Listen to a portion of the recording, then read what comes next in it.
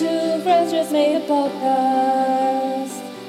Two good friends just made a podcast. Two friends just made a podcast. It's called Culture Bucket. Two friends just made a podcast. Two good friends just made a podcast. Two friends just made a podcast. Culture Bucket, Georgia and Alex. Hi everyone, welcome back to Culture Bucket, the world's greatest podcast.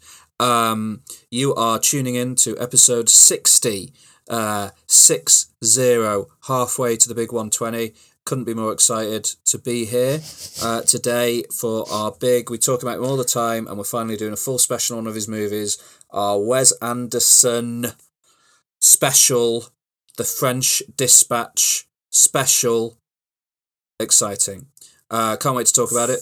And I can't talk about it on my own. So here with me, I'm George, by the way, and here with me is Alex. Hi, Alex. Hi, George. Hi, everyone. How are you, George, today? Hey, great. I'm the best I've ever been. Everything in my life is perfect. So, yeah, people should be pretty jealous of me and the position that I have achieved in my life, because it's pretty fine, let me tell you. How are you? None of that's true, by the way. Everything's terrible. Sarcasm to the next level, G. If people could see your face right now, they would know that that was not the truth. I'm great, thank you. I feel the same as you. Perfect. Good. Yeah. Good. Yeah. Good. I feel like the going back to school after the Christmas holidays is the hardest. And I'm getting over the hump. That rotten hump. So, what better time to discuss whimsical fun than now? Yeah. Yeah. Yeah. So, it's just great. So we're going to talk about a movie called The French Dispatch of the Liberty Kansas Evening Sun. Which is a Wes Anderson movie, and unlike any other Wes Anderson movies, it's an anthology movie.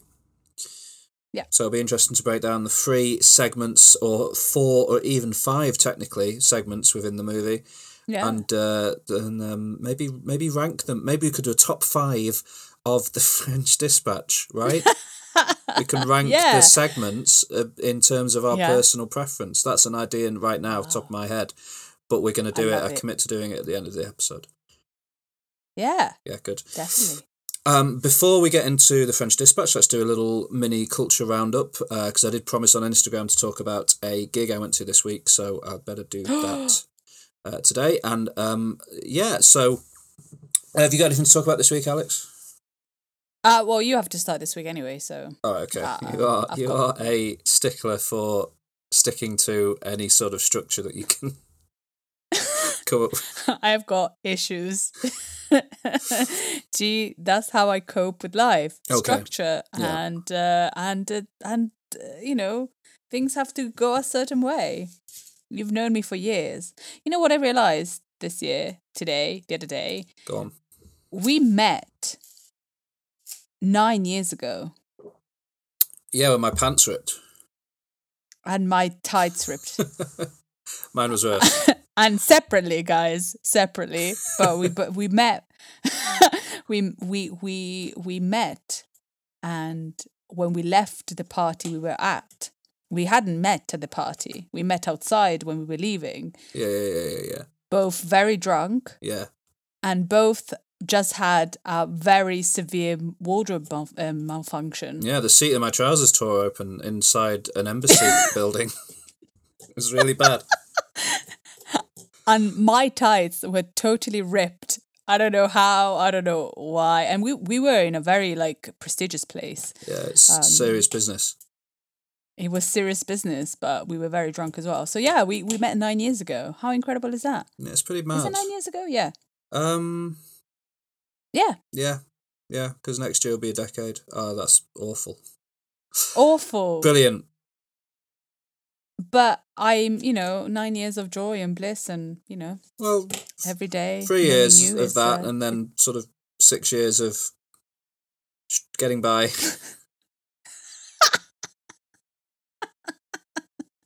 6 years off. Oh, how are you doing? But yeah, so happy nearly decade anniversary. Yeah, thank you. It's great. G. Good. Yeah. That's Hopefully we'll see each other this year. Yeah, maybe. Oh, that'd be good. In person, because we see each other every weekend. But that would be nice. Moving on.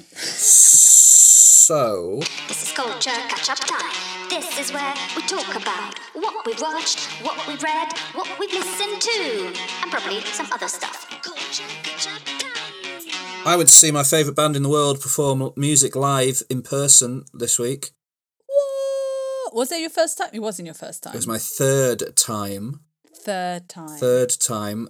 The band is Idols, of course, and they're currently on tour in support of their album Crawler, although when they announced the tour, it was to support their album Ultramono. That's how long this tour has been waiting to happen due to, reasons that we're all aware of.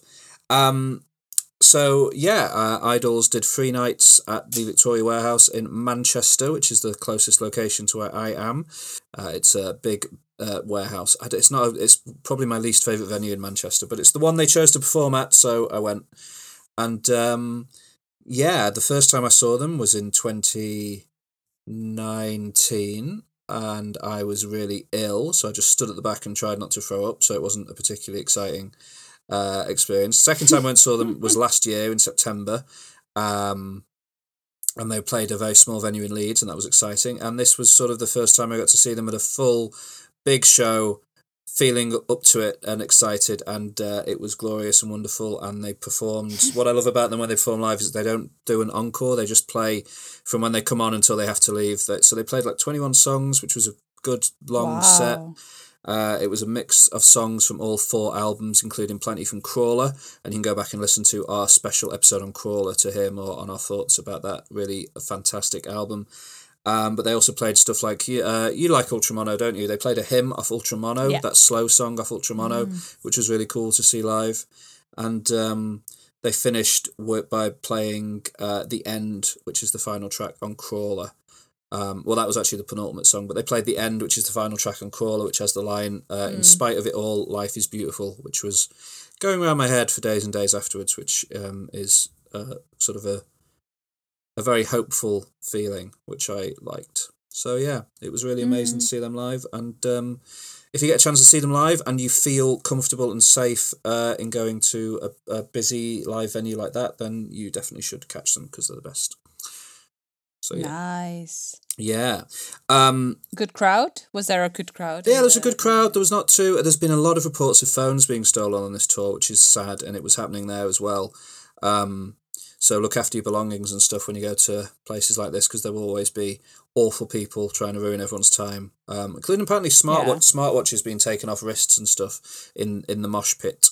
But no, generally... Wow, that's pretty... Yeah, these people are skilled. They know what they're doing. It's that's horrible. Skills. Can you imagine, like, stealing a smartwatch without nobody noticing? It's bonkers. It is mad. Or just anything, a watch. But yeah, no, the crowd was generally good. It was it was a really fun time. Glad I went. Other than that, I've seen a couple of movies this week that I'll briefly give some reviews of. So I went to see the new Guillermo del Toro movie, Nightmare Alley. Ooh. Yeah. Oh, I want to go and see that. Cool. It's a 2021 film, although it didn't come out in the UK until January of 2022. Stars Bradley Cooper, Cate Blanchett, Rooney Mara, an actress that I adore and whose name I've forgotten, and she should have won an Oscar for Hereditary. What's her name? Toni Collette. Toni Collette. Toni Collette. I'm terrible. Toni Collette. They're sort of on the poster, but then beyond them, you've got people like Willem Dafoe is in here, and we've talked at length about how much we love Willem Dafoe. He's in everything. He's been very busy. Yeah, this year. he really has. Ron Perlman's in there because it's a Guillermo del Toro movie, so Ron Perlman's going to pop up.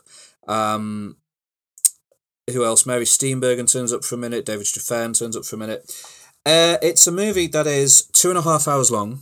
That's the first thing to get out of the way. It's a long film.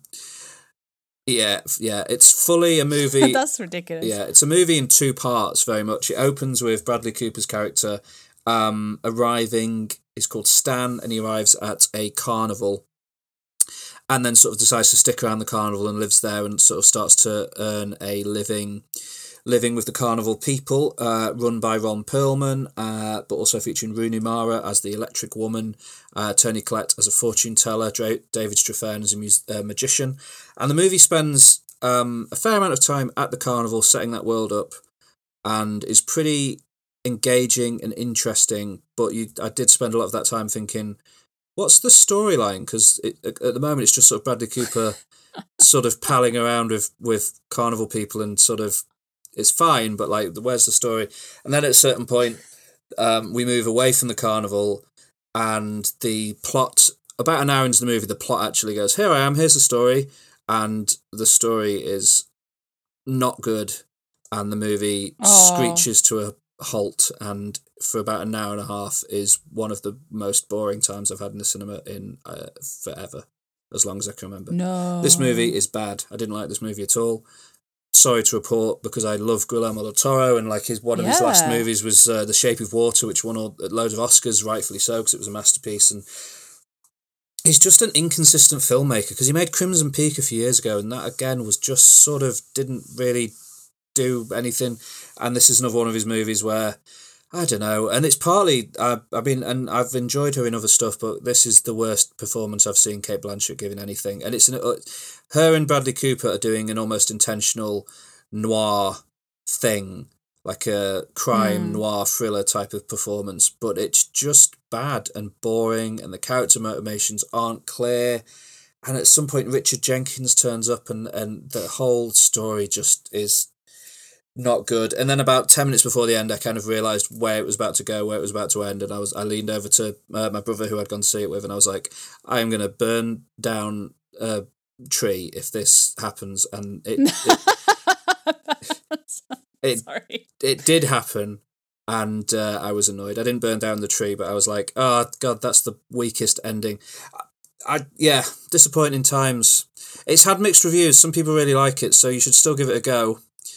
And report back, but I'd have loved a film about Willem Dafoe's character rather than Bradley Cooper's character. Let's put it that way.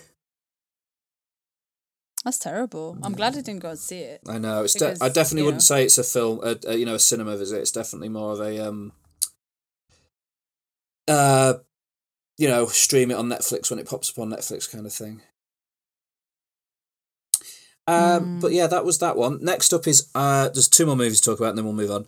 There's a film, I went to see a film that's a 2020 movie. It was released in America in 2020, but didn't come out in the UK where I am until 2022, despite being a British film, bizarrely. It's a British horror film written and directed by Romola Garai, who's an actress, and this is her directorial debut. And it stars Carla Jury, Alex Secarenu, and Imelda Staunton. Of all people. And it follows a character called Thomas, who is sort of starts the movie off, he's in an unspecified, war-torn sort of Eastern European country, escapes, comes to the UK, comes to live in the UK, and through various unfortunate events that happen to him, he's found by a nun played by Imelda Staunton, who takes pity on him and brings him to the home of Magda, who lives in an old rundown house that's falling apart, with her mother living in the attic, and she has to look after her mother, who is very unwell and poorly. And Tomas agrees to live there for free board and food, and he's a builder by trade, so he's going to fix up the house and look after it. And then over the course of the movie, we learn that basically none of the characters are who they claim to be from the start. There's a lot of hidden motivations and sort of dark pasts going on all over the place. And it's a very slow burn sort of psychological horror film in the vein of maybe a Saint Maud, which I was raving about on this podcast. Last year or the year before, even in 2020, was my favourite film of 2020, I think. It's not quite as good as Saint Maud, this movie, but it definitely is worth watching if you can get hold of it, because it's been banging around for years, it seems, although it's only just made any noise in the UK. But yeah, Imelda Staunton is very, very good in it. She's only in a handful of scenes. They obviously didn't have her for much time because it's a very low budget movie and she's the only kind of recognisable actor in it. But she's good, and I was a bit sort of unsure about it for most of its runtime, and then it jumps off the deep end in the final 15 minutes and sort of makes it all worthwhile in quite a interesting way. It's had I was looking up a lot of reviews. I can't go into why without spoiling it, but there's a lot of people that are very angry about the film in reviews due to maybe finding out things about characters that it feels like the film wants you to sympathise with, and when you find out certain things about them, you immediately like, that is not a character I'm interested in sympathising with. But I find that that's part of what makes it a horror film, part of what makes it kind of an interesting, not easy to categorise kind of movie. And I kind of appreciate that about it, but equally I can appreciate the people that don't like it. It's not a defence of it, but it's interesting that the movie, again, I can't go into why, but it's interesting the movie is written and directed by a woman based on the way the film plays out. So, yeah, it's a complicated little movie, but I liked it. So I'd recommend people check out Amulet if they get a chance. And lastly, my film of the week this week, I'm not even going to pretend to not love it. The movie I absolutely love, 5-star smash, and I'm going to insist that you watch it and that we do a special on it. That's non-negotiable, is a movie that I watched. Marry Me. No, yeah, Marry Me. I haven't seen Marry Me yet, but that's coming. I watched this on Friday night and I fell in love with it, and I've been listening to the soundtrack on repeat since, and I just can't.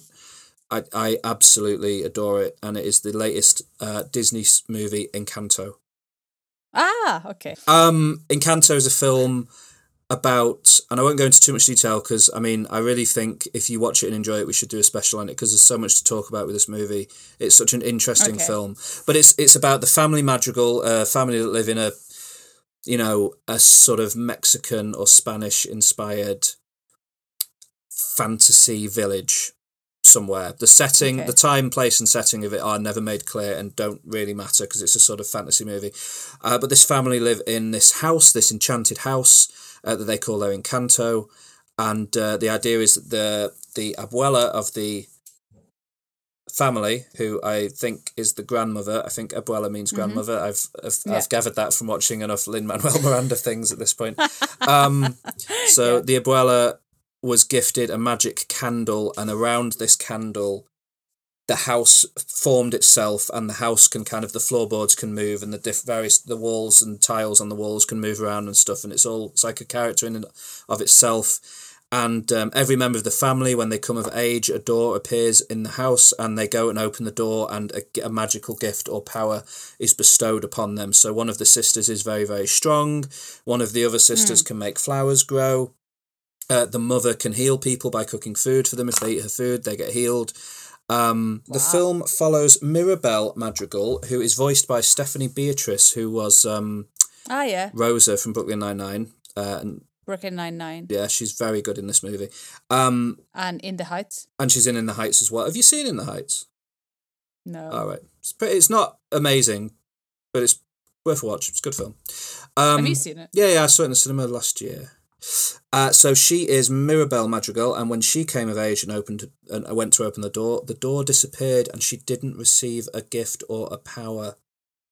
And she has to live as the only member of this family who doesn't have a power, and is sort of not really actively shunned, but is sort of ends up feeling shunned as a result of this.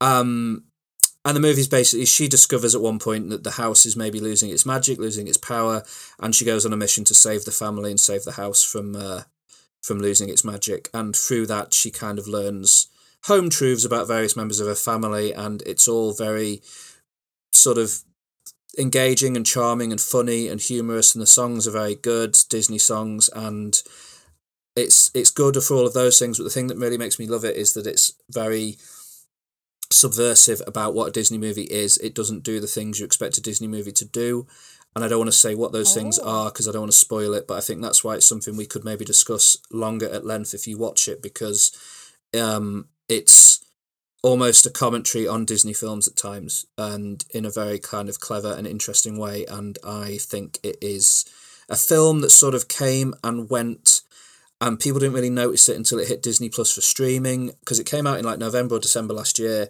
and now I think in the past couple of weeks one of the songs from it has become the first Disney song to go to number one on the singles chart in America in 20, 30 years or something. So it's sort of building steam slowly as people discover it and kind of see actually it's, you know, it's a really good film. So yeah, Encanto is a masterpiece. I really loved it, and everyone should watch it. Sounds good. Yeah, man, it's great. Yeah, because I was planning to watch it, and then I saw, and then it was one of those evenings that I wasn't ready for anything new, so I watched Luca again. Yeah, that's fair. Luca's a good film. Luca's a great film. Luca's so good. But yeah, but you should definitely get Encanto watched, because it took me ages to get to it, and then when I watched it, I just really loved it. Lovely. Yeah, it looks good. It also looks amazing, very colourful and stuff. Oh yeah, massively so. And then we can talk about Bruno, and that would be exciting to talk about Bruno. Okay, who's Bruno? We don't talk about Bruno, but we will when you've seen the movie. Okay, we'll talk about Bruno once I watch we don't talk about Bruno. Okay, sorry. Right. I don't know what you're talking about. Watch the movie. Right, go on. What have you been watching, doing, looking at?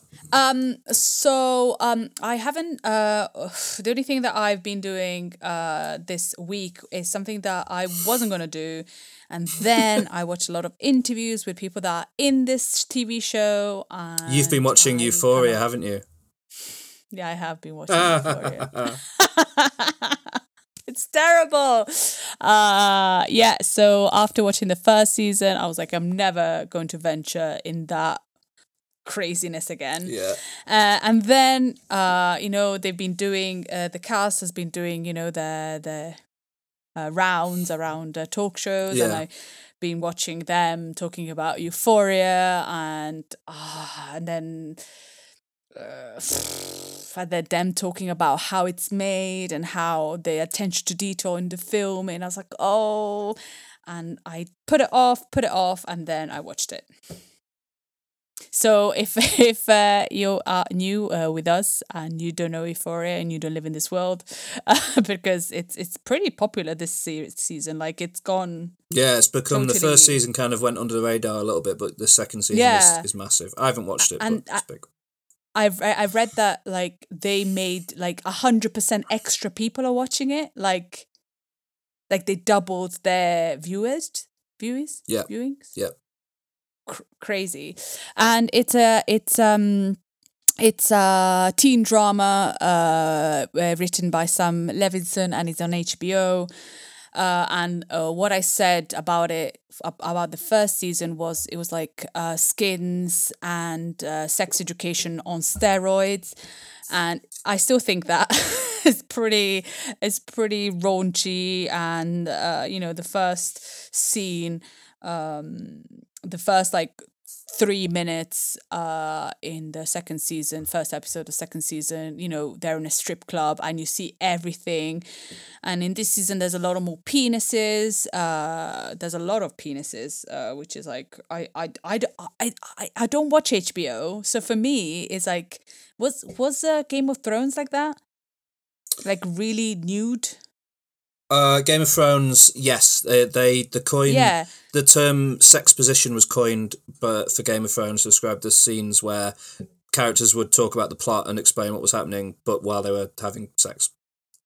So there was a lot of, it was very sort of sexy show. Yeah, and even though I've been watching more HBO series, I've watched Girls, I've watched Euphoria, I'm still kind of getting used to the nakedness of it, because I didn't realize you could show so much nakedness, but apparently you can. And it's about these students are in this high school students, and it just follows them and their lives. They don't seem to be in lessons ever. They go to school, but they seem to be partying more or being in the toilets chatting. So it's not about the school, it's about them. The first season I wasn't really convinced about, but this season is actually really good. Wow. Like, I'm enjoying it much more than the last season. I feel like the what I felt like last time, they were pushing so many boundaries for the sake of it, but this time there's still the nudity, there's still the lots of sex, there's still like, but it seems like the characters are more formed and it makes more sense, and I appreciate more how it's made. Like the plot is the plot, you know, they take a lot of drugs, they party a lot, they have problems, but it does tackle a lot of teenage angst and things that maybe teenagers should know. Would I recommend it to a teenager? I don't know. I can't recommend it, but if you watch it, you know, I'm sure you've seen all of that before. Thanks, so, and I don't know, like I feel it's better and I'm enjoying it more, and I feel it's less silly than the first season. But maybe the first season I was looking at it in a really kind of judgmental eye. I don't know. But I feel like this is better. Also, it's filmed in a really interesting way and it looks a little bit more old school. And the actors are really good in it. Zendaya is amazing. You forget how good, like, Zendaya's been in everything. You know, she's done Disney or Nickelodeon, one of the channels. She's done Dancing with the Stars. She has had a pop music career. She's been in everything, and you could like she's done everything amazingly. And now she's just been in Spider-Man, and now she's in Euphoria, and she's an addict in Euphoria. Very different, like complete polar. Hey, don't forget her amazing work in Dune. Oh, she's good, isn't she? She's so good. She's so good in Dune. But she's amazing in this, and everybody's really good in it. And it's still very dark, and there's still lots of like, you know, issues with the, you know, drug addiction, sexuality, violence, etc., etc. But I feel like it's a bit deeper than the first season, and Sweet. I enjoy it. Cool. And you know, at the end of each episode, it's like, if you have any of these issues, and it's like drug addiction, violence, sexual, everything, it's like, please contact someone, because there's a lot. And in fact, you said a couple of weeks ago that Zendaya did put a warning out to people, to her fans, to be careful with Euphoria. And I think it was right for her to do, because it is a lot, and but it's well done. So second season, I'm watching it because I'm only there's only 4 episodes came out, but I'll carry on watching it, and you know, maybe you should give it a go. Yeah, maybe. Now that we're Zendaya fans, Yeah, I think I might watch it. I've got there's a lot of TV shows that I want to watch, but I'll consider it. if just you could get paid to watch TV shows, that would be a great. Yeah, maybe one day No? we can describe ourselves as that, but not yet. But yeah, so that's what I've been doing, and which is terrible. Even though I've sworn I would not watch it, but I did. The pressure. Yeah. Yeah. And that's it for me. I've just been watching Euphoria, and tonight I'm going to start watching the latest season of Brooklyn Nine-Nine. Yeah. Oh, cool. Yeah, I'm so behind on Brooklyn Nine-Nine. I'll catch up one day. There's too many TV shows to watch. I know, it's crazy. Instead of watching new ones, I just rewatch I Think You Should Leave over and over again. Oh my god. So that I can memorize it by heart. Do you like repeat it after they say something? You just gotta like practice it. like you're listening to like you're listening to a song. Yeah, it's like it does move to the beat of jazz. Does it? Yeah, it's like a cosmic gumbo. Okay. Right. Let's move on and talk about our main topic for today, which is the French dispatch of the Liberty Kansas Evening Sun. Yes. Yes. Yes. Yes. Yes. Yes, please. Yes. Yes, please. Yes, please. So, it's exciting to talk about it. I can't wait to talk about it. Let's go through, what have I got? I've got notes here. So I've got So my notes go in this order, and you can tell me if you're happy with this order. Cast, Yeah. Yeah. box office, Yeah. critical reception, Yeah. plot, Hi. and then a look to the future for Wes Anderson. What's coming up next? Definitely. Yeah, I love everything you do, G. lovely, love it. So Lovely. Lovely. I've broken down the cast by segment, if that makes sense. Yeah, Yeah. like he did. So the first segment we get to in this film is, well, before we talk about the cast, let's just do a brief setup. It's a Wes Anderson movie, came out last year, 2021, and it is an anthology movie, meaning it is made up of distinct separate stories with a bookend narrative that sort of links them all together. In this case, the bookend being that it is set in and around the French Dispatch, which is a travelogue segment of a weekly newspaper in Kansas in America, and the idea is that they've sent somebody out to France to send back tales of the goings on in France, which is immediately quite whimsical and interesting because I don't know that would happen in reality. No, it just makes no sense. And so across the course of the movie, you have a sort of wraparound segment dealing with why these three tales in particular are being brought together. There's a short travelogue section which kind of introduces you to the town that most of the stories are set in, and then you get the three main plot stories. So the bookend narrative is called Obituary, and features actors such as Angelica Houston as the narrator. I know she's back. Yeah, it's so happy. good to hear her back in a Wes Anderson role. Well, was she? I think she's in Isle of Dogs. Is she in Isle of Dogs? Is she? I can't remember. I might be wrong on that front. I thought maybe she was in Isle of Dogs, but I could very easily be wrong. Let's have a quick look. I can't see her. Yes, she was in Isle of Dogs. Was she? No. Oh, that's weird. And on Wikipedia, she's listed as being in it as a poodle, but then in brackets it says mute, and then next to it says credit only. So I guess she doesn't actually speak in it. That's stupid. Okay. So I guess the last Wes Anderson movie she was part of is The Darjeeling Limited, all the way back in 2007 from the looks of it. Yeah. That is crazy. So, but she's back here, but in a voice role only as the narrator of the movie, and does very good, the sort of good, dependable work you expect to hear from Angelica Houston. Next up, we've got another one of his regular collaborators, Bill Murray, the wonderful, perfect Bill Murray, as Arthur Howitzer Jr., the editor of the French Dispatch. Good? Yeah, really good. Like, Bill Murray in a Wes Anderson movie is Bill Murray in his element, isn't he? Yeah, completely. Like, he can pretty much do whatever. And in this one, I think he's like the cold but also kind human that will, I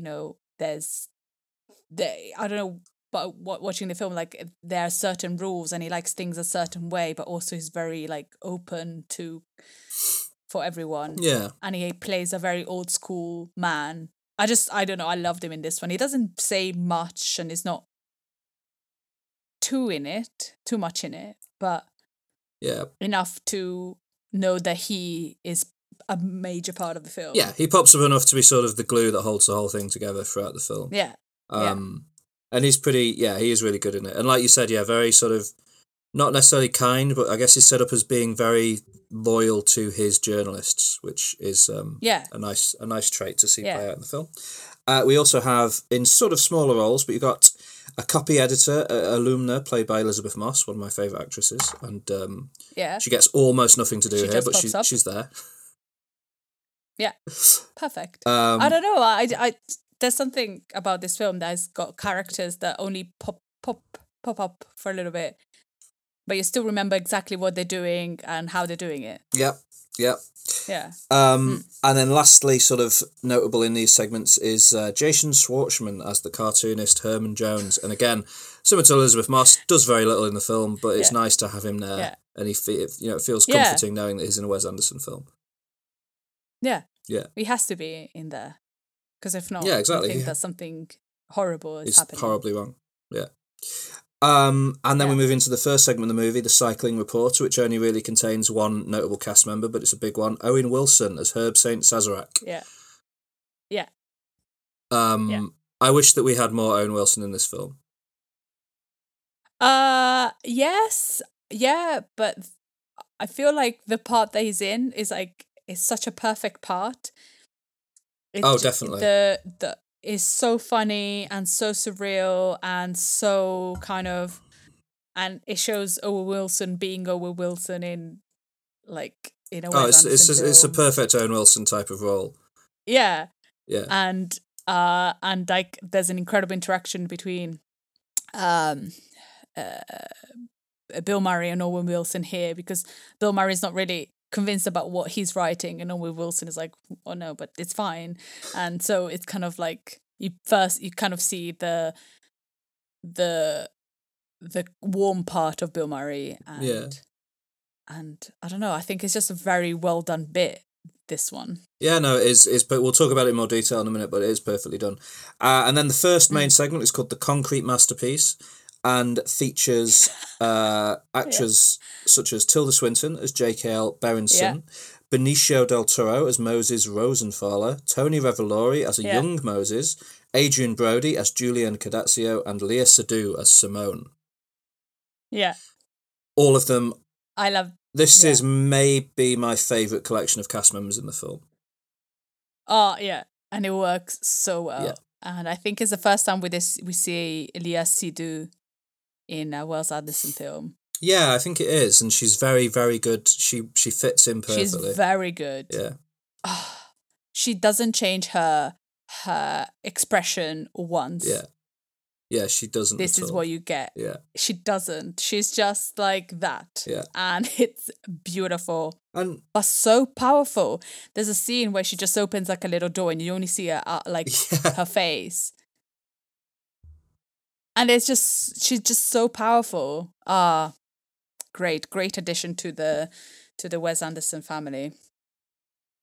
I agree. Has Benicio del Toro been in a Wes Anderson movie before?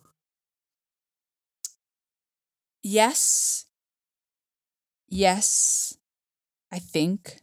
No, I don't. Oh, because he does something at one point that it reminded me of Fantastic Mr. Fox and Isle of Dogs, when he gets angry and he goes. Oh yeah. But I'm not. I'm not sure that he has. Well, we can check. You know what? No, he hasn't. No, I didn't think he had. Interesting. No, he hasn't. How crazy! I for some reason I assumed that he had. It wasn't. I don't know why. I think it's because that scene where he's just like. It just feels like he fits in.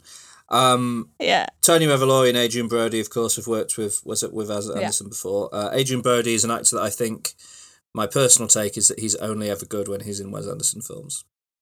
Yeah, but I think Wes Anderson brings the best out of him. Yeah, he really, really does. And in this film, he is fantastic. Yeah, he's very good in this. He's so good. Then we've got Revisions to a Manifesto, which features in key roles Frances McDormand, who, we all know and love Frances McDormand.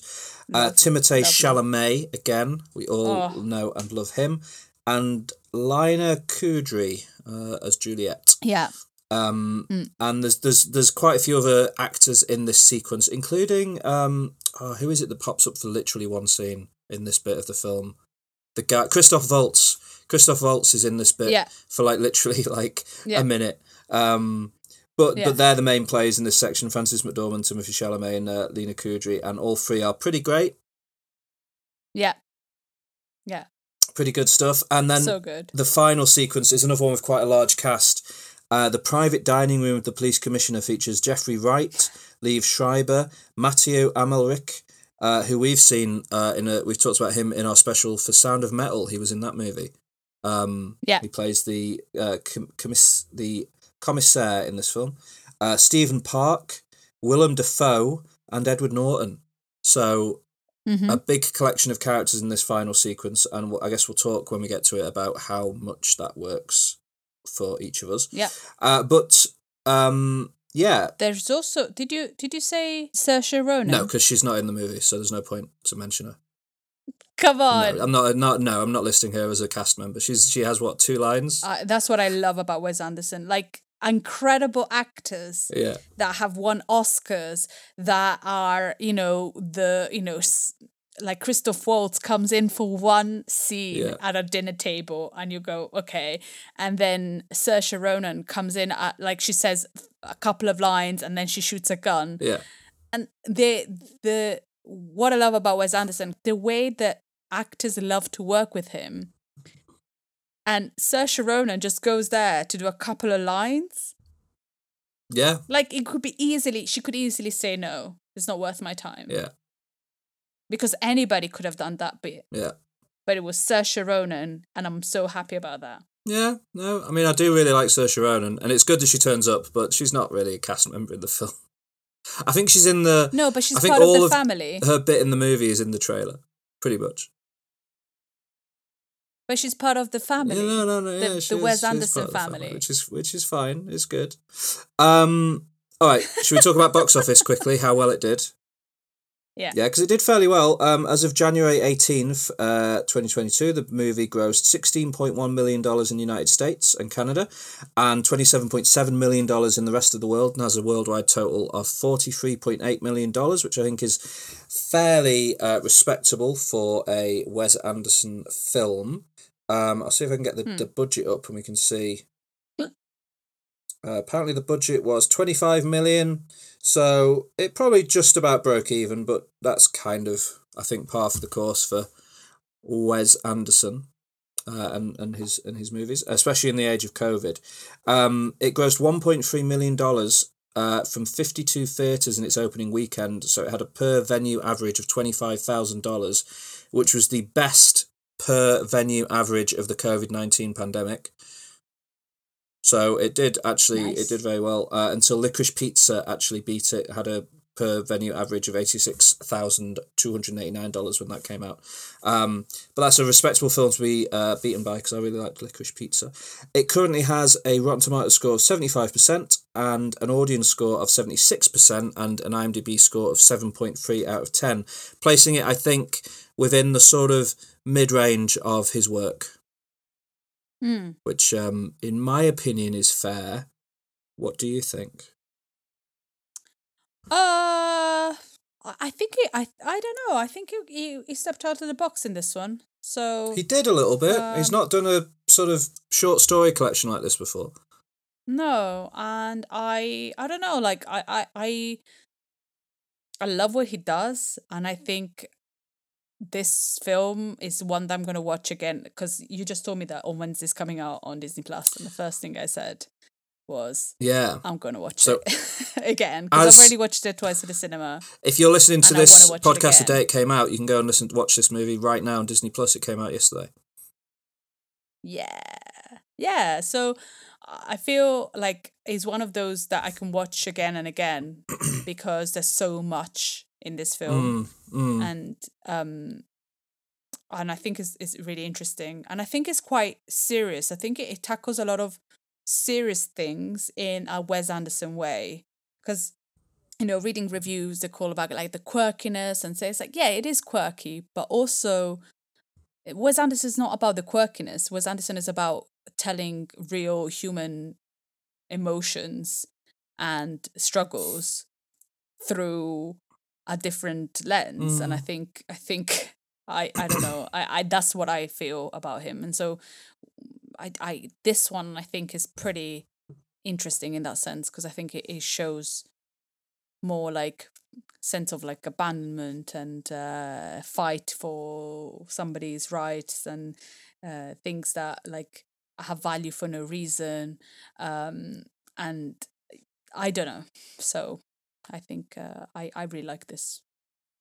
I've gone already with my review. I love it. That's fine. No, but but you did say I think it's top. But I think they're all at the top because I think he's great. I think whatever he makes is incredible. You know. Yeah. Mm. There's definitely some that are at the bottom for me. But not this one. This one's about in the middle.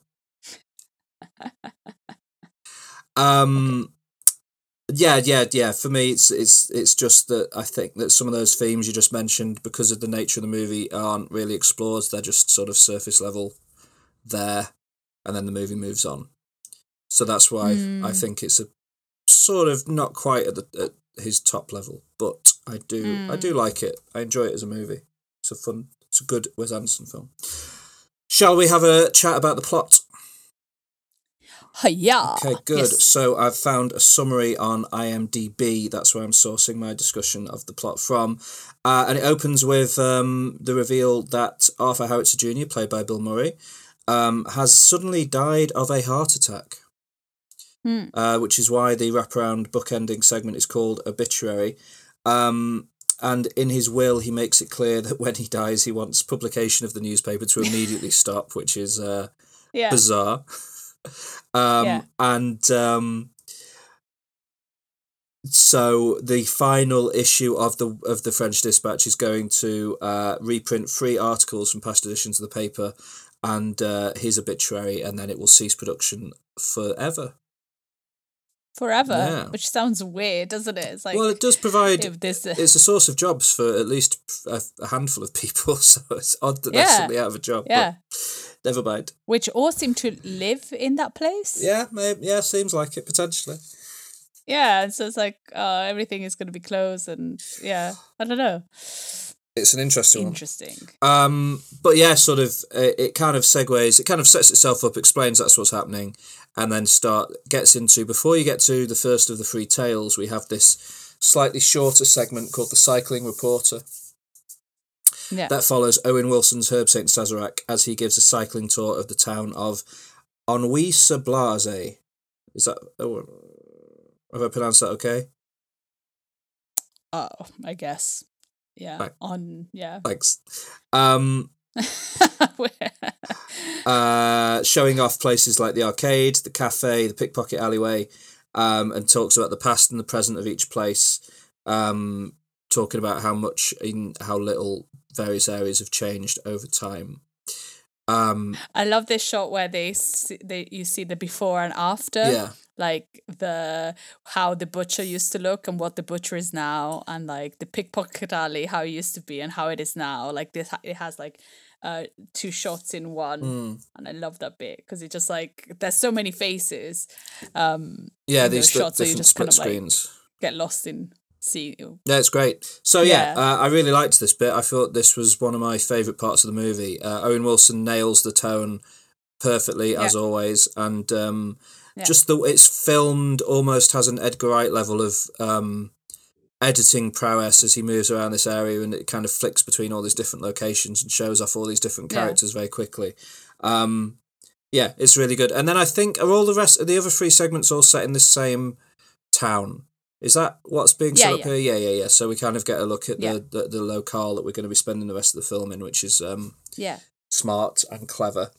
It's a good setup, and it sets up what the paper is kind of about. Yeah, which is just everything and nothing. Yeah.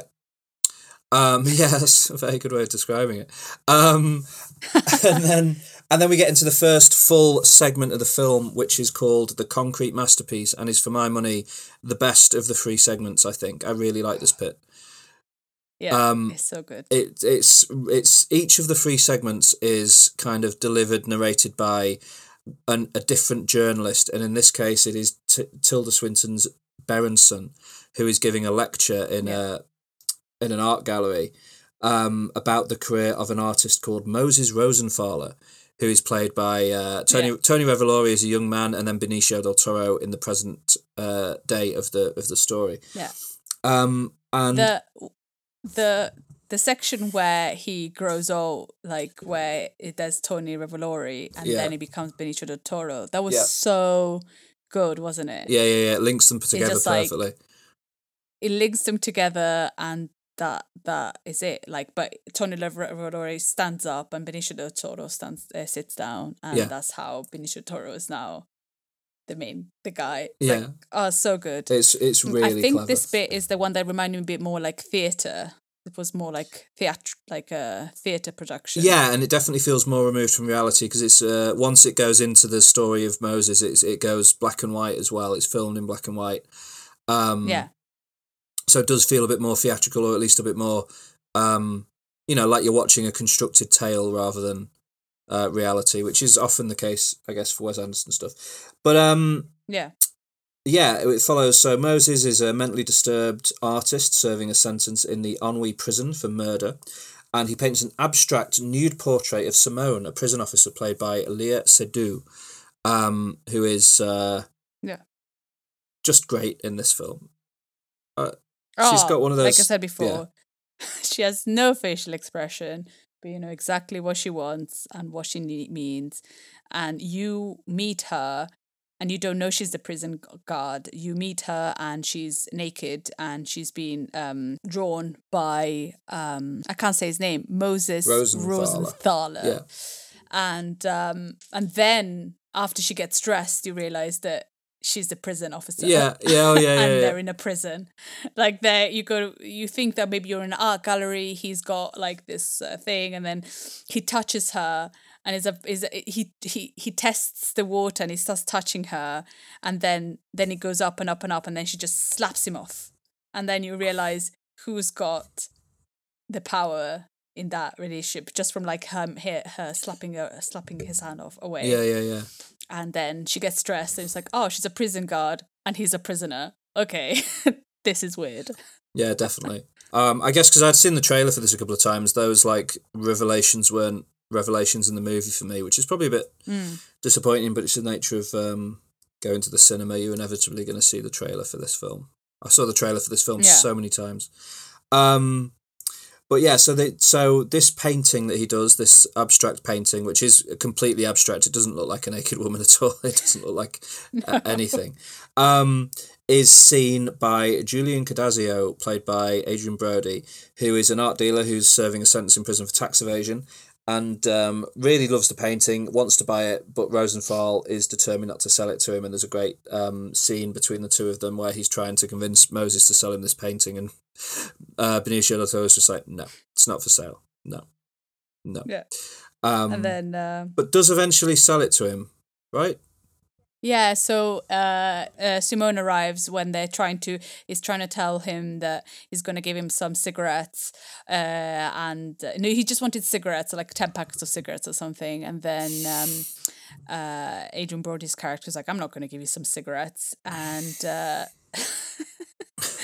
Simone arrives and she just sees her face, and then they start kind of talking about money, and then he gives Simone a chocolate, and she eats this chocolate out of this little hole. Yeah. And then they negotiate how much money, and because Simone has accepted, then that's fine because he's in love with Simone. Yeah. Yeah, that's fair. So then he's released from prison. He takes his painting with him and puts it on display, and it turns Moses into a sensation in the art world. And they're desperate for him to paint more, but he struggles with inspiration. And it sort of cuts to 3 years later at this point, where Claude Cadazio and his uncles, played by, I think it's Bob Balaban and Henry Winkler, play his uncles in this segment. Two fantastic actors. Bob Balaban's been in Wes Anderson movies before. He's the sort of narrator in Moonrise Kingdom, and he's great in that film. But I don't think Henry Winkler's done stuff with Wes Anderson before, and it's good to see him in this smaller role. They basically all go to the prison. They sneak their way into the prison, bribe their way into the prison to see what Moses has been working on, and they get into this room to discover that he's painted these new paintings all along this wall. It's like a fresco. In this room in the prison, and there's a great scene where Adrian, you probably remember better than me, but there's a scene where they walk into this room and Adrian Brody sees these paintings and sort of goes, oh, I did it, it's incredible, and it's all thanks to me, and sort of starts to take credit for the fact that these paintings exist. And then when he realises that they're frescoes that have been painted directly onto the wall, he has an absolute shit fit about it. Which is fantastic. And then there's basically a great big Barney Yeah. in the prison. Yeah, because with the prisoners, yeah. Where this... And there's this fantastic scene where it's all like everybody's standing still and they're fighting. Yeah. It's so good. I think the prisoners want to they don't know why Rosenthaler, Benicio del Toro's character, is getting all this praise or is out, and so they want better, I don't know, something, and then they come in the room and they start fighting. Everybody fights everybody else, and then yeah. It's really good. That is really, really good. And then there's a great bit where the camera sort of, Moses is sat in a wheelchair, I think, and the camera's kind of perched on the back of the wheelchair, and he kind of goes all through this fight as it's happening, and you see it from that perspective, and then he kind of smashes into Adrian Brody, and they have a bit of a bust up. And then ultimately he helps stop the riot, and they release him on probation for helping to stop the riot, and Simone and Rosenthaler sort of continue their relationship, and the fresco is airlifted to a private museum in Kansas. Yeah, no, I really like this sequence. The black and white photography is really good. All the actors in it are fantastic.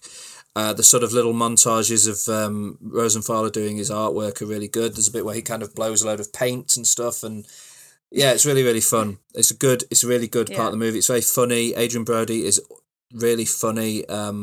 As the art dealer, and yeah, it's just a great sequence in the movie. A big fan of it. Then we move into the second segment, which is called Revisions to a Manifesto. Yes. Yeah, Revisions to a Manifesto. This is told by Lucinda Crements, who is played by Frances McDormand, and she's reporting on a student protest that has broken out in the streets of Ennui, that is known as the Chessboard Revolution. Initially, it started due to them being upset about boys not being allowed in the girls' dormitory. Yeah, that I saw it twice and I didn't really understand what was the problem. But yeah. Something about a girls' dormitory and who was allowed and who wasn't allowed. Yeah. But then there's an odd scene that is literally just done as if it's a scene in a play, where one of the boys describes his military conscription. Yeah. And then that sort of pushes them to a further uprising. But it definitely feels like they're rebelling against just the world. They're just generally unhappy. Yeah. They just generally want to have an uprising against something. It's very unclear, purposefully unclear, I think, what they're actually upset about.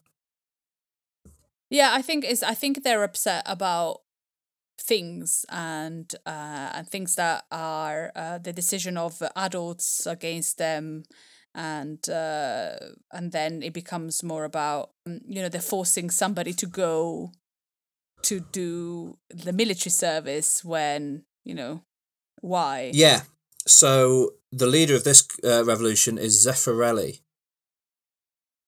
played by Timothée Chalamet. And through one thing or another, Crements ends up having a sort of odd relationship with Zeffirelli. Yeah. And writes his manifesto for him.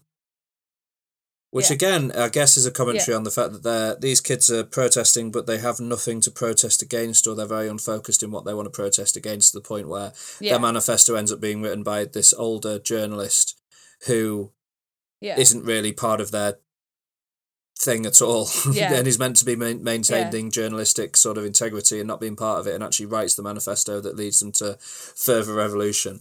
And kind of paints Zeffirelli as a bit of an empty-headed, I don't know, not much of anything from what I saw of it. Like because he's running this revolution but doesn't even have enough ideas to write his own manifesto, kind of thing. And then sort of ends up getting into arguments with Juliet, another revolutionary, about this manifesto because she doesn't like it and he does like it. And then there's scenes where they're playing chess in the square. Yeah, against the mayor or something. Yeah, and then Zeffirelli leaves Krementz, or like their relationship was never a relationship; it was just sort of a physical thing. So Zeffirelli and Juliet end up falling in love and getting together, and they escape on a motorbike from the revolution.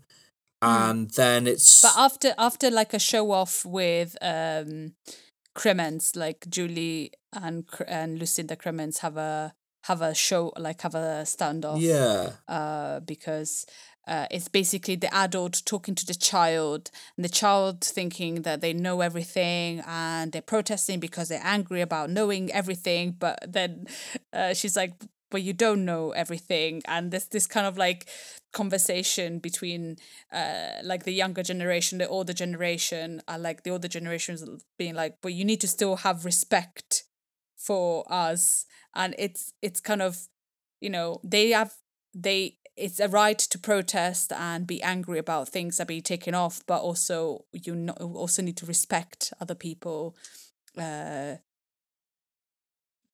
views and stuff. So I quite like that moment, and Jules understanding more, and then they go off, and then they fall in love because they kind of hate each other, but then they fall in love with each other. Yeah. And then very quickly at the end, it's like, and then he died. Yeah. And that's sort of the end of the thing. He died while climbing a radio station, right? Yeah.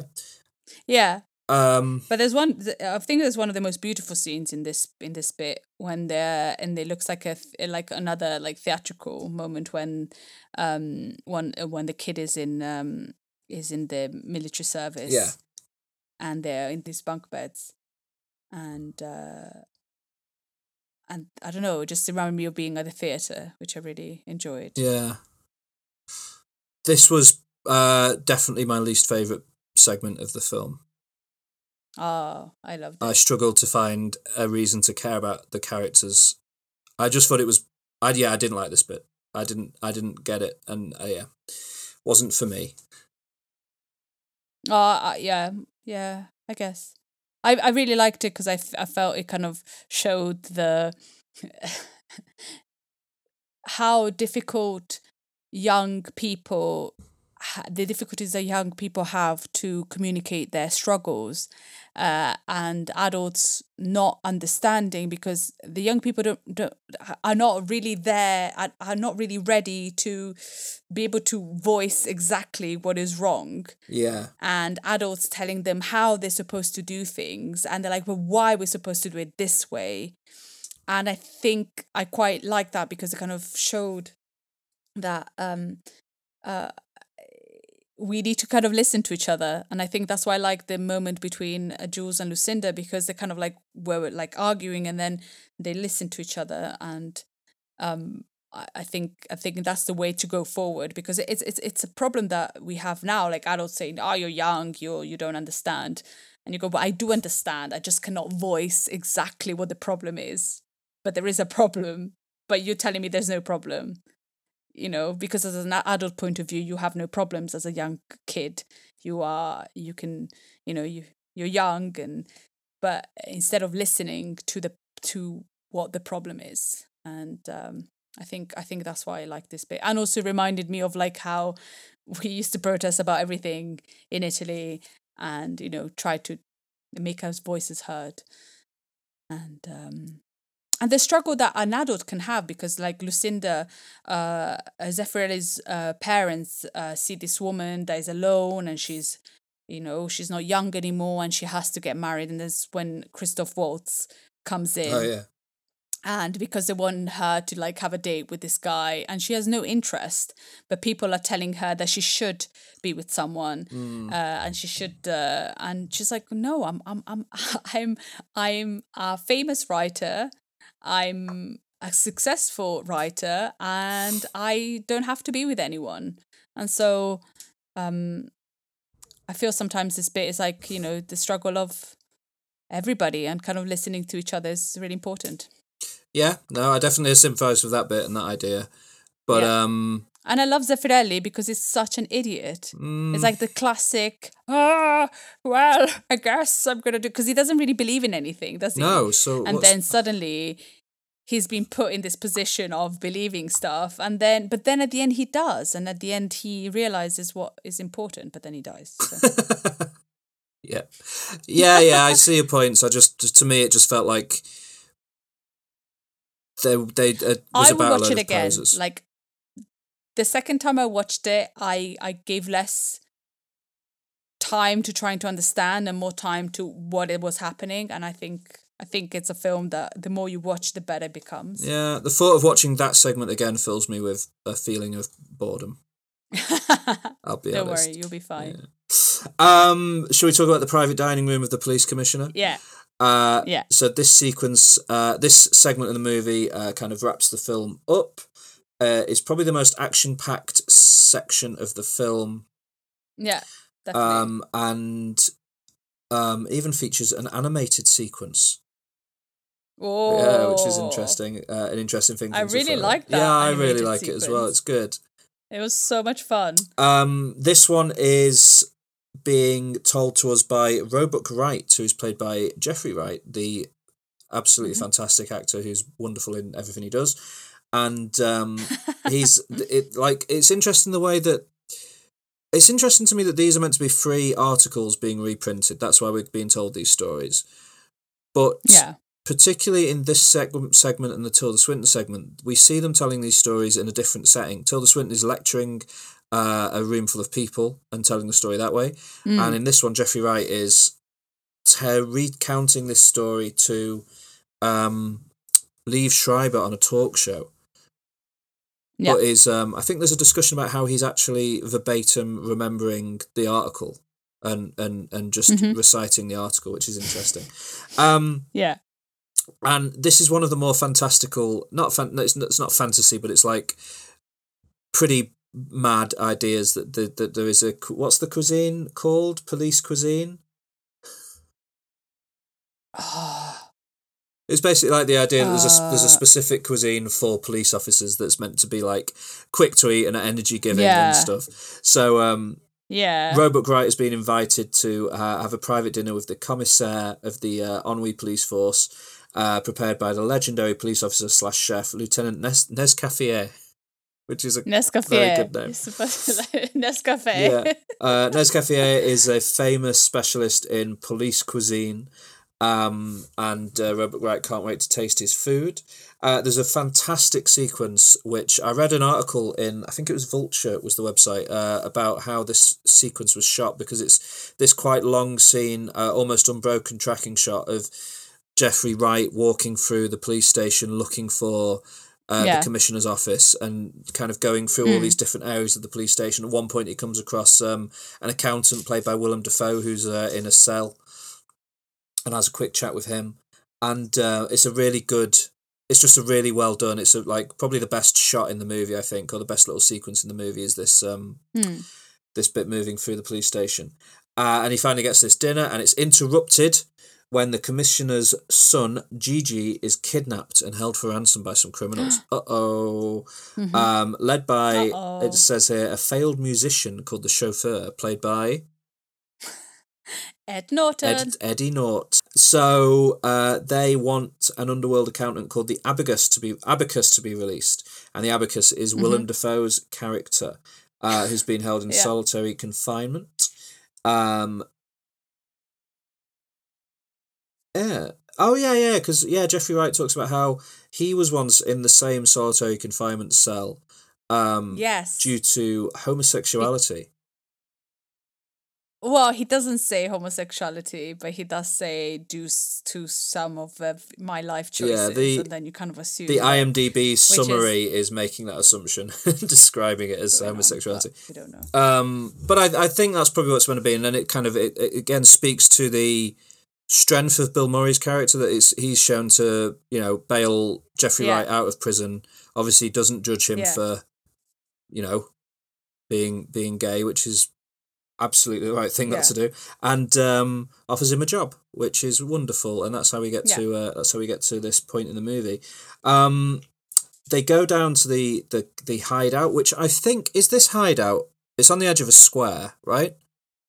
Is this square the same square that the children are holding hostage in their revolution in the second sequence? I think it is, isn't it? Oh, maybe. Yeah. It could be actually. I didn't think about it. I think it is. Yeah, maybe. I think it is because they go through. There's a bit. There's like an archway that when it's the revolution, the police are on the other side of the archway, and that's what the barrier is between the students and then in this sequence the car chase starts by driving through the archway, I think.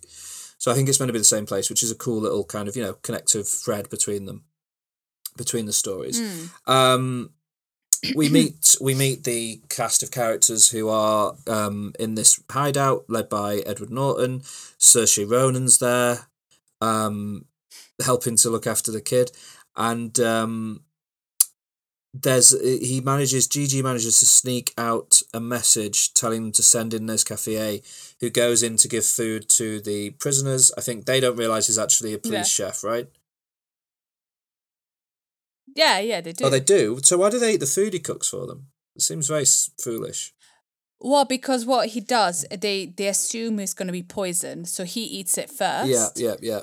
And if you remember, they pump his stomach after, Right, and because he eats it, they assume that he's fine, Yeah. but it's not because. But it could still have had a sedative in it. It wouldn't have like a slow acting sedative. He eats it, and then they all think it's fine and eat it as well, and then they're all asleep. And then they just go in and anyway, it's fine. So this happens, but then the chauffeur escapes to Gigi, and there is a police chase, a car chase, which is entirely animated and is wonderful to watch. Yeah. And it's so cool. Yeah, it's really good. Yeah. So yeah, the chase ends with Gigi being saved, and it mentions here that the abacus, Willem Dafoe, was starving to death, and Nescaffier saves him by making him an omelette. Yeah. Aww. And then is there a sequence where Bill Murray tells Jeffrey Wright to reinsert a deleted sequence into the article where Nescaffier and Robert Wright have a discussion about the poison and a discussion about what it's like to be foreigners living in France. There's like the best part. It's the best part of the article. It's about food. I thought that was so funny. Yeah. And because Jeffrey Wright and Nescaffier is played by Randall Park. Yeah. Both very good actors. Notes, but it's fine. So that's the second sequence. What did you think of this segment of the movie? The first time I watched it, I didn't particularly enjoy it. Yeah. I liked it, of course, but I just didn't see the sense in it. And I think I missed a lot of parts. I didn't realize that Nescaffier poisoned himself. I didn't. There was like, I think because there's so much going on that you're not really sure. But I the second time I watched it, I really enjoyed it because I just stopped trying to figure out what was happening and just enjoyed the sequence. And I think the animated part is really funny, and it's got like moments where like they go up the stairs, down the stairs, around, and then they kind of chase each other instead of waiting for each other. They like chase each other around basically, and it's really funny, and it's just a kind of surreal bit of this story. Agreed. And I really liked how it's filmed. It kind of goes along the police station, just like every room, and he walks in a room and like people look at him and then they carry on working, and then when they're in the criminal cove, it's just like a shot where they see each room, and then he describes who's in each room, and it's just beautiful. I don't know, it's just a really interesting segment and different from anything they've done before. So I thought it was good. What did you think of this one? Yeah, I think when I initially watched the movie, I was a little bit down on it, but as I've thought about the various segments as it's gone on, I really like it. I think it's a really good sequence. It's got some of the best camera work and writing in the film in this sequence, I think. And the story is just quite fun. The idea of like police Yeah. cuisine is bizarre and interesting, and Yeah. it's a Yeah. fun little kind of action packed way to end the movie. I like it. Yeah, and there's a moment that I didn't notice in the first time. This is the first time I watched it, but I noticed the second, where they're in the police station and Nescaffier is reading a paper and how he prepares before he cooks for a meal, and then the chief of police is ready to eat, so he puts he folds his paper, and then they start working, and you think that all of them are different people that work, but they're all Nescaffier. Yes, In yes, the yeah, kitchen. yeah, yeah. So there's like, I didn't notice that the first time. I was like, what? And I just like, they're all cooking. It's like, oh, he's got a special way to do things. It's like, there's so many of him. It's like a Yeah, I thought- montage yeah, all I- contained within one shot, right? It's really Yeah. that's really clever. No, Yeah. I like that bit. Yeah. And then we kind of move from that into just a final epilogue, where we finish off the bookend segment, where as the staff kind of mourn the death of Howitzer, and set about putting together the final issue to honour his memory, and then that's the movie. Yeah. A really good, solid Wes Anderson film, I think, unlike any other film he's made due to the kind of anthology nature of it. Yeah. But successfully done so, I would say. Yeah. Yeah. Yeah, I think so. I laughed a lot. I cried a bit. I really liked it. I thought it was really good. So, are you ready to hit me with a quick ranking of the segments? Top 5 French Dispatch. Okay, top 5 French Dispatch segments. Oh, so I think. Do you mean the recycling reporter, the concrete masterpiece, revision to a manifesto, the private dining room of the police commissioner, and the fifth one is Obituary. The obituary. Yeah, the wraparound. Okay, so oh, this is hard. I think for me it's probably 5, 4, 3, 2, 1. Like number 5, the private dining room and the police commissioner. Number 4, revision to a manifesto. Number 3, the concrete masterpiece. Number 2, the cycling reporter, and number 1, obituary. The reason is that because number 1, obituary, when he sets up the city, for me, that's what I love about Wes Anderson. It's just like how he can create like a world of, when he goes up the steps. Yeah. When he brings coffee and he goes up the steps and it's just so beautiful, and like how the city wakes up at 7 o'clock in the morning, and then the bells ring 7 and everybody's out of their houses, and like setting up of the scenario. And I think that's my favorite bit, because that's what I really enjoy about Wes Anderson. What about you? Interesting ranking. I think I'm going to go with, at number 5, the revisions to a manifesto segment. Number 4, obituary, the wraparound sequence. Number 3, the private dining room of the police commissioner. Number 2, the travelling cyclist, and number 1, the concrete masterpiece.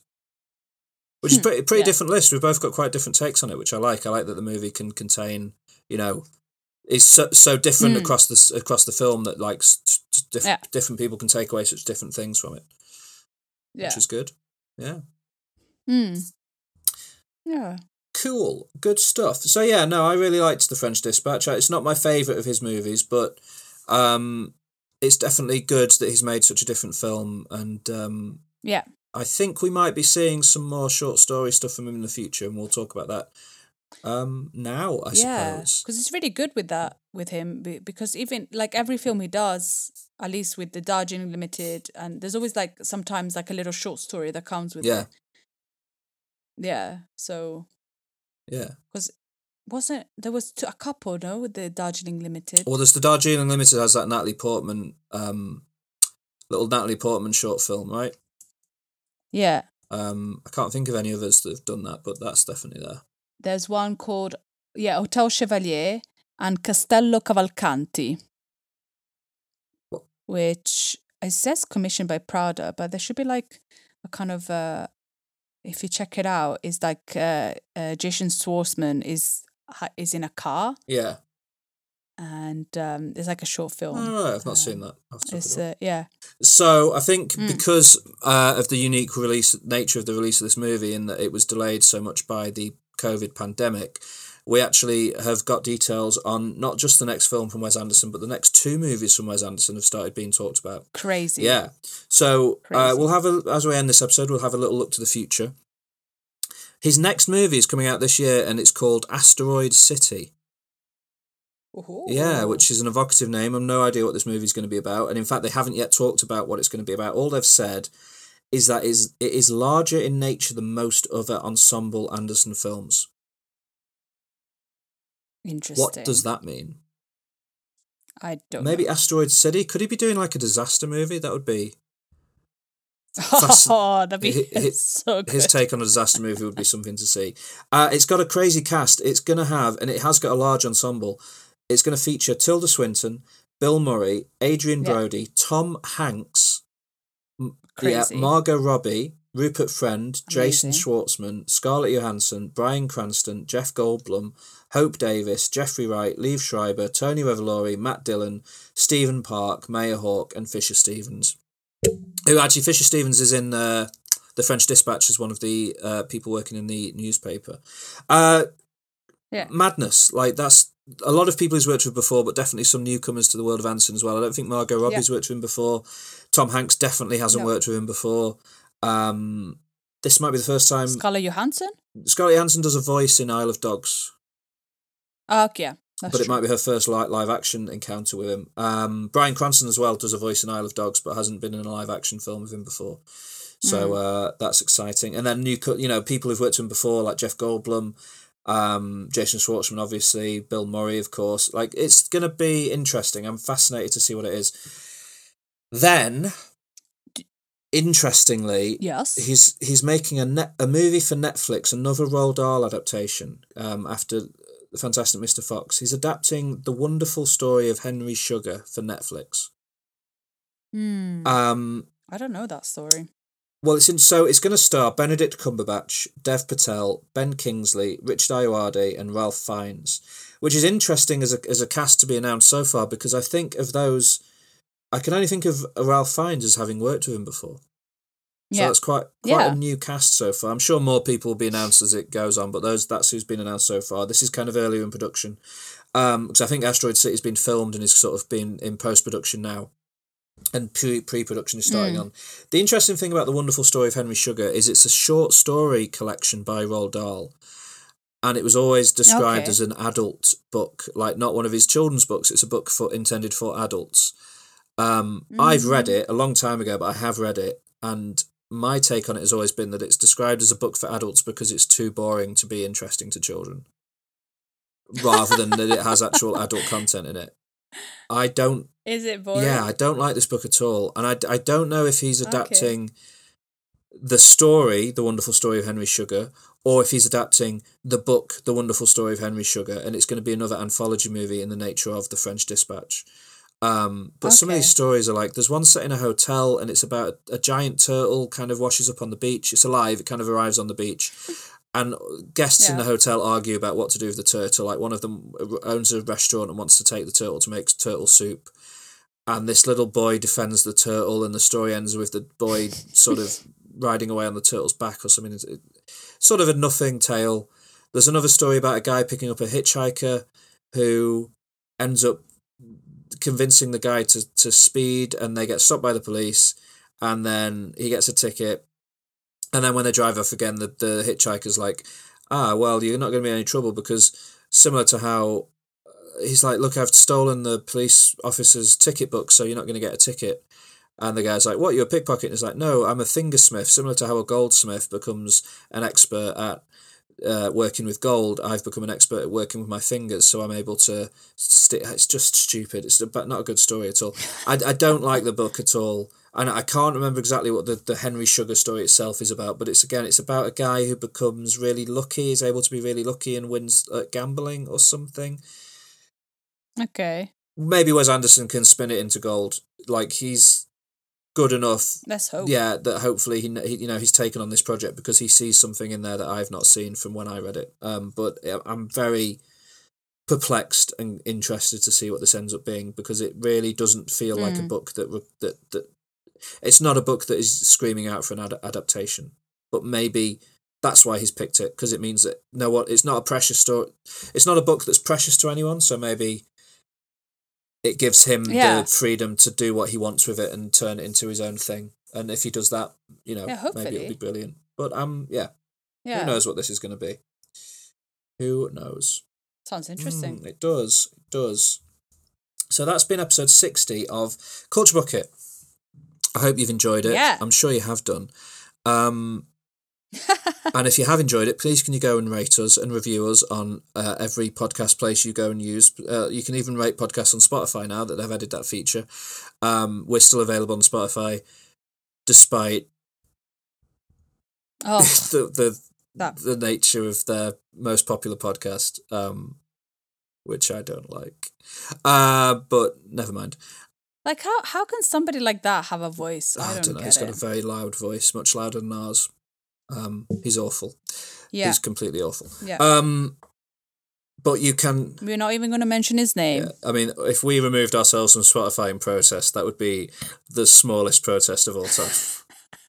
But rest assured, It would. if we actually had any significant listeners, I would remove myself from absolutely. Spotify. But as it is, it would be a waste of time and only detrimental to us in the long run. So there's no point. Yeah, so please go and rate us on Spotify. So carry on listening. Yeah, please listen to us. And then we can take ourselves off. And then you can go and listen to us out. We're available everywhere. We're not exclusive to Spotify, unlike some. Yeah. So go and rate and review us and download us and tell your friends about us and help more people listen to us and tell us that if we're good, and if we're not good and you've listened this far, then let us know why we're not good and tell us what we could do to be better. Because we'd love to be better. Not that we're not good already, but obviously we'd like to be better. And next week will be episode 61, a new era into the 60s. And we'll be celebrating that. We'll be celebrating the soon to be released film The Lost City of D by counting down our top 5 Sandra Bullock movies. Yeah, one of our greatest actresses working in Hollywood today. Sandra Bullock is a gem and a treasure, and it will be fun to sort of devote some time to discussing her work, so that'll be great. And so please join us for that, and it's been great, and thank you, and go and follow us on social media and Instagram and everywhere that you can find us and join the conversation, and it's been a pleasure. Thank you. Love you. Bye.